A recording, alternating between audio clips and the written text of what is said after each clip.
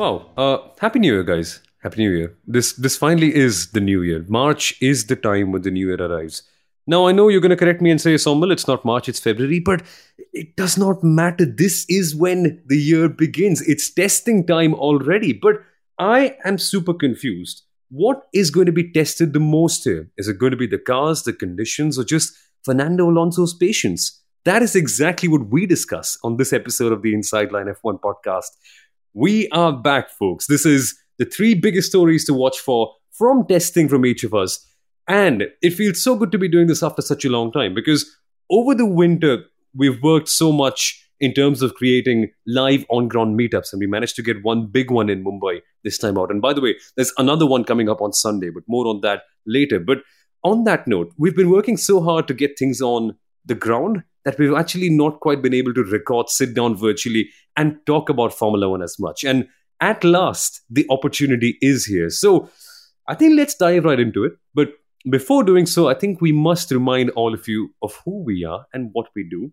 My name is Somal Arora. I am the host of the Indian Racing League on Disney Plus Hotstar, and I've been also hosting the podcast for a very, very long time. But joining me is Kunal Shah, the former marketing head of the Force India F1 team, an FIA-accredited Formula One journalist. And with all of us is F1 stats guru Sundaram. I think the name says it all. His stats have been read out by Fernando Alonso and David Croft and so many other paddock insiders that, frankly, it's just mind-blowing. So don't forget to check him out on social media. But I've been speaking for far too long now. Sundaram, here we go. Are we going to hear the P word this time? Should we say it out loud now? Which one? Because Piastri? there are quite a few. Piastri? I'm thinking porpoising.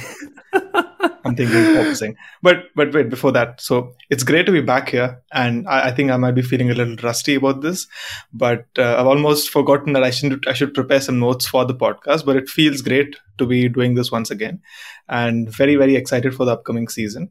And yeah, Piastri, porpoising, all of those are going to be are going to be the focus points for this upcoming pre-season testing. That also starts with the pre-season testing. I'm guessing nobody guessed that when Somil asked, are we all going to focus on the P word, people meant pre-season testing. But wow, it's going to be a lot of fun. And I also feel rusty, much like all the Formula One drivers are going to feel. Remember, they've not really gotten to work since Abu Dhabi last year. And if you're Nico Hulkenberg, you probably haven't been to work full time since like 3 seasons or something. So there is this one set of rookies we are going to focus on, which is, Piastri and Nick De Vries and Logan Sargent. But on the other end of the spectrum is going to be this really, experienced midfield driver like Nico Hulkenberg, who we're going to look out for. And now, since we know Lance Stroll is not going to be participating in the preseason test, another young driver in Fernando Alonso is who our eyes will be out on. I believe by the time we record and publish this episode, Aston Martin would come up with a plan of whether Alonso is doing all 6 sessions or is somebody splitting the sessions with him, or will he allow somebody to split the sessions with him and so on. But just going to be exciting to see how preseason testing goes. We're going to see cars going, round and round, all around. We're going to try and make sense of it because, for once, it probably won't make a lot of sense to us. Not that it makes sense to us all the time they go around. But yes, P for Piastri, P for porpoising, P for preseason testing. I'm pretty sure everybody's as excited. It's going to be superb because this is the first time that we properly get to see Formula One cars designed from the ground up, considering the new technical directive in mind. And I know saying something like technical directive makes it feel very boring. It's kind of like a doctor's letter or something like that. But don't forget how important it is, because that could essentially shape up how much of bouncing we get. And that for me is crucial. So the first point that I'm very, very excited to see is how the teams design their car with that TD in mind. But the one team that really comes to mind for that one is Mercedes. Because I was thinking, right, okay, Mercedes from this year, what do I want to see changed? Bouncing, side pods, the brake issues, the drivers not hitting the other person and just running away, the weight saving, basically everything, right, Sundaram? That's the whole team that we're probably looking at. Oh, absolutely. There are quite a few things that we'll be looking at in the Mercedes car specifically. So I think I'll start off with my first point, which is going to be the point which everyone is talking about ahead of preseason testing, the weight saving issue. A lot of teams have been talking about reducing their weight below the minimum weight limit, which is 798 kilos. And they've been really struggling to do that last year. And this year we have two teams who have openly stated that, oh, we are under the minimum limit and we can use Ballast to our advantage to try and move things around and probably try to extract a little bit of performance in that as well. And in Mercedes' case, it works in the case that it's basically hitting two birds with one stone. They strip down the car to their bare black self, and they can also send the message of, what do you say, fighting against racism and discrimination. That was the initial intent, and it kind of works both ways for them this year. And I am very keen on seeing how much of an on-track advantage it gives to all teams in general, because most of the cars have a little bit of black bits on it. It's for some teams, they really don't have a choice. Teams like Ferrari and McLaren, they have to go with the regular color scheme. But for Mercedes, I'm really, really keen on seeing how much of an advantage does it give them on track. And that's another P for political messaging with the black liveried Mercedes out there, right? And, Formula One ran this vote of the top three best liveries. Mercedes' black W14 was the best, followed by Ferrari's, red car. And guess what? Number 3 was actually the Alfa Romeo. So teams with all black, all red, or a mix of the two were actually the most popular liveries on the internet, right? So they're, of course, trying to keep us all engaged till, testing eventually comes out this weekend. But talking of porpoising, on a more serious note, I still believe it is going to be around because ground effect cars will create porpoising, just that the teams are better prepared. They have more data. They've sort of, like Samuel said, gone back to the drawing board. There's a new technical directive in place and so on, which will help them counter porpoising. They'll have better, more improved tools to deal with porpoising while not reducing performance of their car. So that's going to be one. But sticking still to the changes, I'm excited to see a Formula One toothbrush, right? Because if we remember the renders that Alfa Romeo actually put out of their car, right, they had all these teeth jutting out on the floor, which is what the regulations need. Now imagine you run over grass, right, and you actually don't see the grass going in the side pods and getting stuck. But this will be a dentist's nightmare. If you run over grass, you go over gravel. And I would love to see how Formula One teams actually come with a giant toothbrush to just clean those teeth out there. So will testing give them a chance to sort of showcase that as well? I'm not too sure, because Bahrain is more sand than grass. But you guys know where I'm going with this. The Oral-B Formula One team. Not bad. Good work. Does your car also have salt and lemons in it? Nothing, I'm just kidding. It's just a reference to a silly Indian ad that talks about all that rubbish. But no, it's true though, because the teams have come up with such radical designs with their cars as well. And that's also one thing we get to see, Sundaram, because only a couple of them have genuinely revealed it. There are curiosities like Mercedes' side pod. Are they really going back to the zero pod?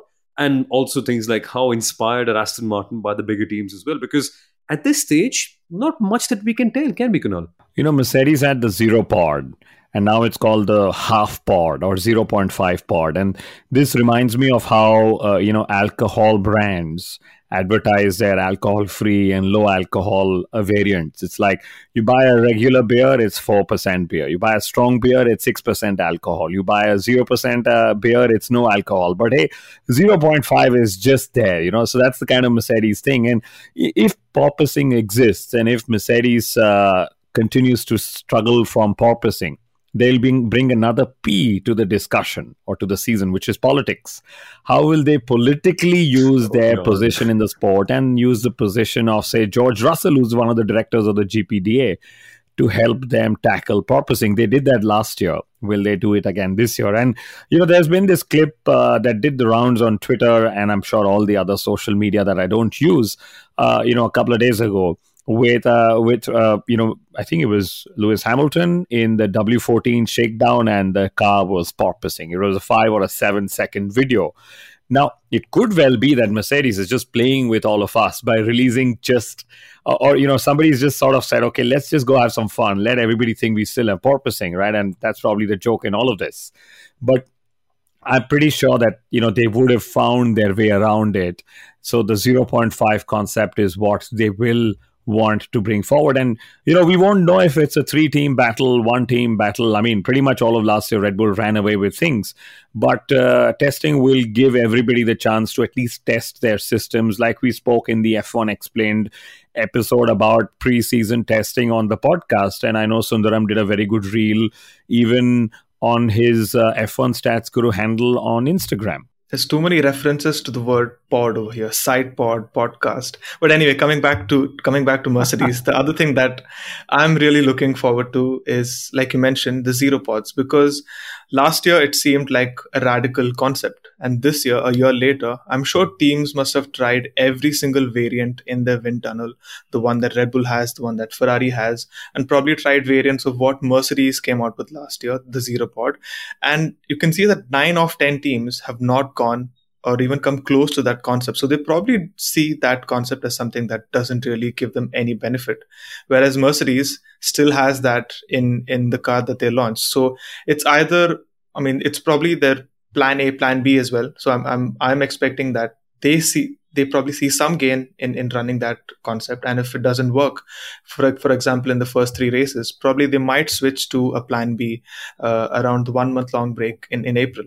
Exactly. And with those things as well, the teams having the chance to be more adaptable and change things, I'm actually so curious to see to what degree will they go ahead and try those weight-saving measures, because in the liveries, we've seen a couple of teams do it, but always the car that comes around to testing is different. So what sort of extra parts come about? What sort of weight-saving measures do the teams actually bring about? And also, I'm genuinely intrigued about one big story from testing this year, and that's going to be Alpine and their fireworks displays, because as you all know, we love to celebrate the new year with a little bit of pop and bang, right? So will that firework or those fireworks come from Alpine or somewhere else? Because with the sliding scale aero properly being implemented this year, Alpine have a lot more testing time in comparison to Mercedes, Ferrari, and obviously Red Bull Racing too. And they've been pretty confident in saying that, yes, this is the year where we can close down the gap and we can use our increased aero time to get some sort of advantage over and maybe push towards the top 3. But this is the moment of truth. This is the moment where we actually really find out just what have they got, or is it just 2017 or 2018 all over again, where the Enstone team always says something and ends up in P4 somehow all the time. That's a very interesting point that you made, because what I've observed, whenever Mercedes have been the champions, Red Bull was always out there making bold claims about how fast their car is going to be ahead of the season.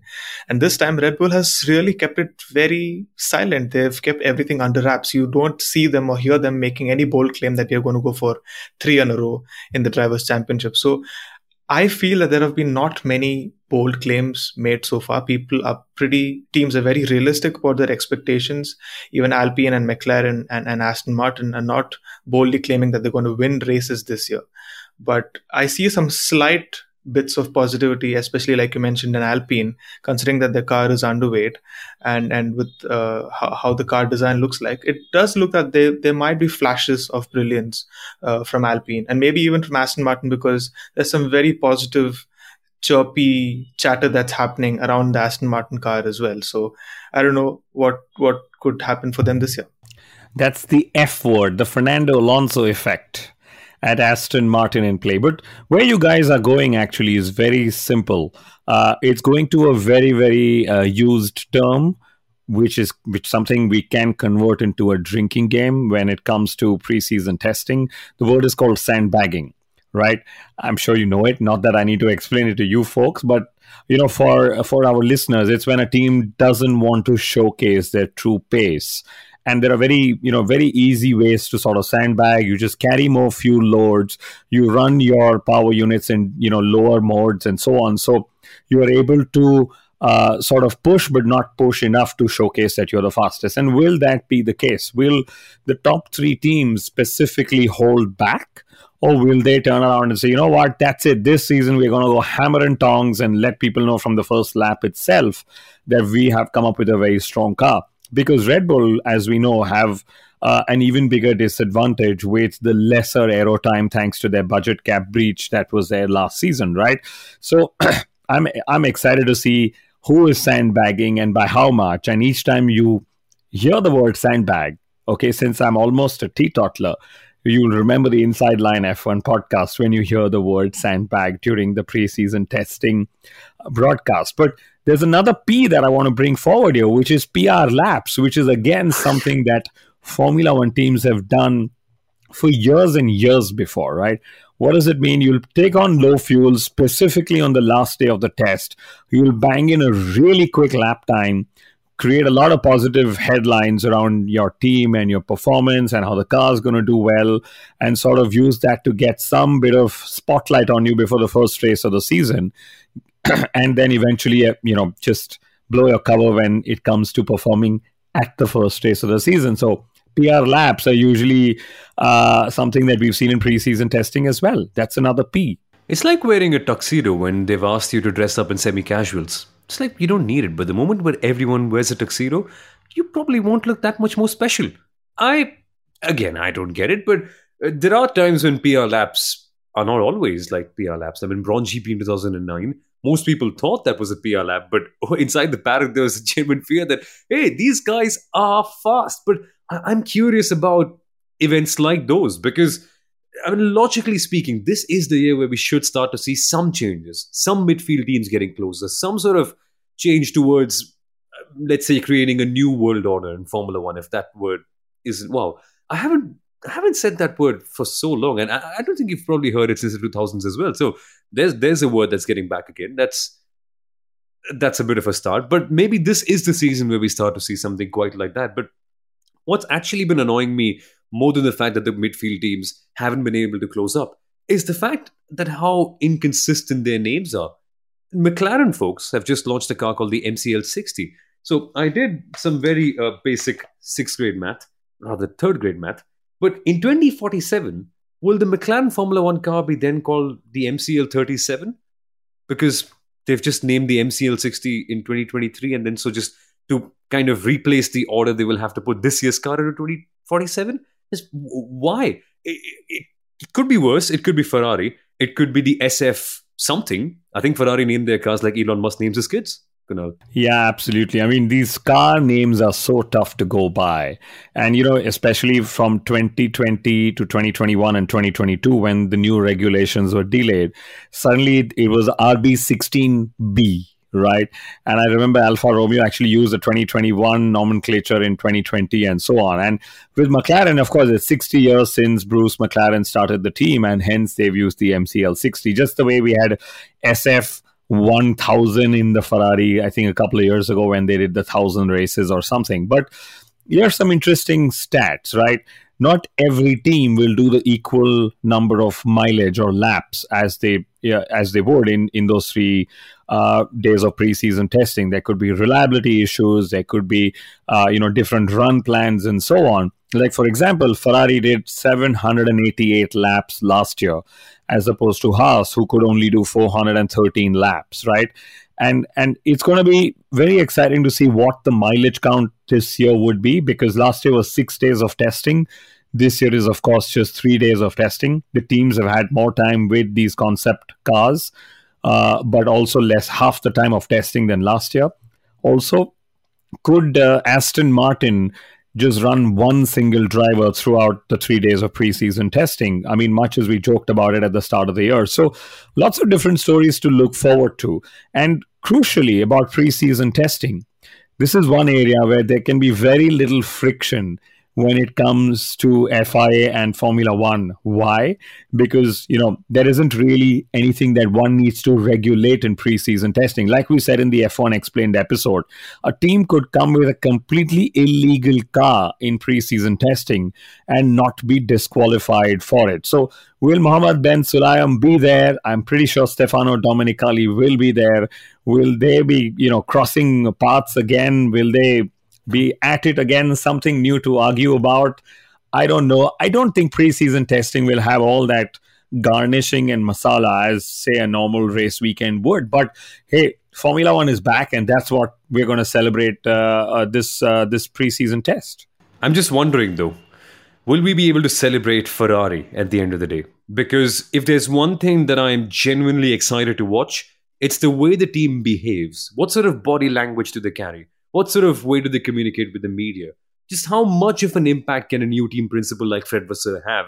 And also, just simple things like how confident are the engineers? Because under the past couple of managements, they just seemed clueless. And at last, we have a leader who seems, at least, to have that sort of control and balance within the team. So that's also one thing I'm very intrigued to see, Sundaram. What sort of body language do they carry into testing? And by what stage will we start to bet on them winning the World Championship? Because it always happens. It's not testing if we don't do that. It's just a staple at this point. I don't think so. We're going to be betting on Ferrari anytime soon this season. Even if they win the first 5 races, I think people are going to hold their horses and reserve their predictions about how Ferrari could probably end the season. So until the second half of the year, I don't think so. People are going to be expecting Ferrari or predicting Ferrari to win, because you know how that jinx works, or how it worked last year.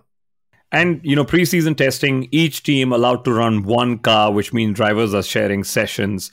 George Russell has already come out and said, let teams run 2 cars for the test, because as a driver, you just get 1.5 days to prepare. And in some way, I like this whole efficiency era of Formula One. You have lesser time, lesser money to still come up and deliver the best possible results that you would, right? And why don't we all pick one driver that we are all excited to follow on track? And I can go first, since I'm always the one answering my questions first. The one driver I'm most excited to see is Oscar Piastri, right? Yes. Now, he has been the hottest property in Formula One without actually having driven a Formula One car, right? Now, the preseason test is only going to be his first shot at driving the latest spec of Formula One cars. So I don't think it'll impact his stock right away. But how quickly will he settle in? How much time will he need? How fast can he go? How fewer mistakes he'll make? And hence, will his stock continue to rise at McLaren against a very, very capable Lando Norris, and so on? So Oscar Piastri is my pick of the driver to follow in preseason testing. And maybe I'm going to say this for the first 3 races of the season as well. But Sundaram, what's your pick? Now, apart from the obvious being the youngest driver on the grid, I am keeping my eyes on Nick de Vries, because there's been a lot of talk about if he deserves his place in Formula One. I mean, he didn't have the most natural promotion to Formula One since he became the Formula 2 champion. But I'm quite interested to see how he fares through this year. And I think I'll go last. In my opinion, the most exciting driver to watch for in testing this year has to be Logan Sargeant. Because let's be honest, Williams have really done a fantastic job to shelter him. He's not been in the media attention at all. And normally think about it, right? An American driver entering Formula One. This should be headline news. We should be laughing, crying, celebrating. I think, no, some of us were laughing, but some of us should be just exclaiming in joy here and there about finally an American driver coming to Formula One. But that hasn't happened. And so I'm finally excited to see, okay, what can this guy do in a Formula One car of modern spec? I know we've had a couple of FP1 runs, but that's not enough. This is the time where we actually understand what Logan Sargeant is made of. And so that's the one thing I'm very curious about, among so many other things. But that's all to come over the course of the next couple of days, folks. And I hope that you truly enjoy watching testing, because thank goodness for all the access that we get these days. But if you are in Mumbai in this next couple of days, in fact, on the 26th of February on Sunday, then you have to come to our second ever F1 pit stop, our live meetup that happens at Palladium Social. So we're going to be talking a lot about testing, Drive to Survive, and joining us will be Abhishek Takle, a very, very experienced Formula One journalist from the country who spent years and years covering the sport on ground. And as usual, there'll be lots of banter, lots of talk about the upcoming season, and most importantly, a chance to interact for us with all of you, to know your opinions on the sport as well. So don't forget to join us and check out the link in the episode description for more information. But for now, folks, we've got to say goodbye. See you on the 26th if you're in Mumbai. Bye-bye.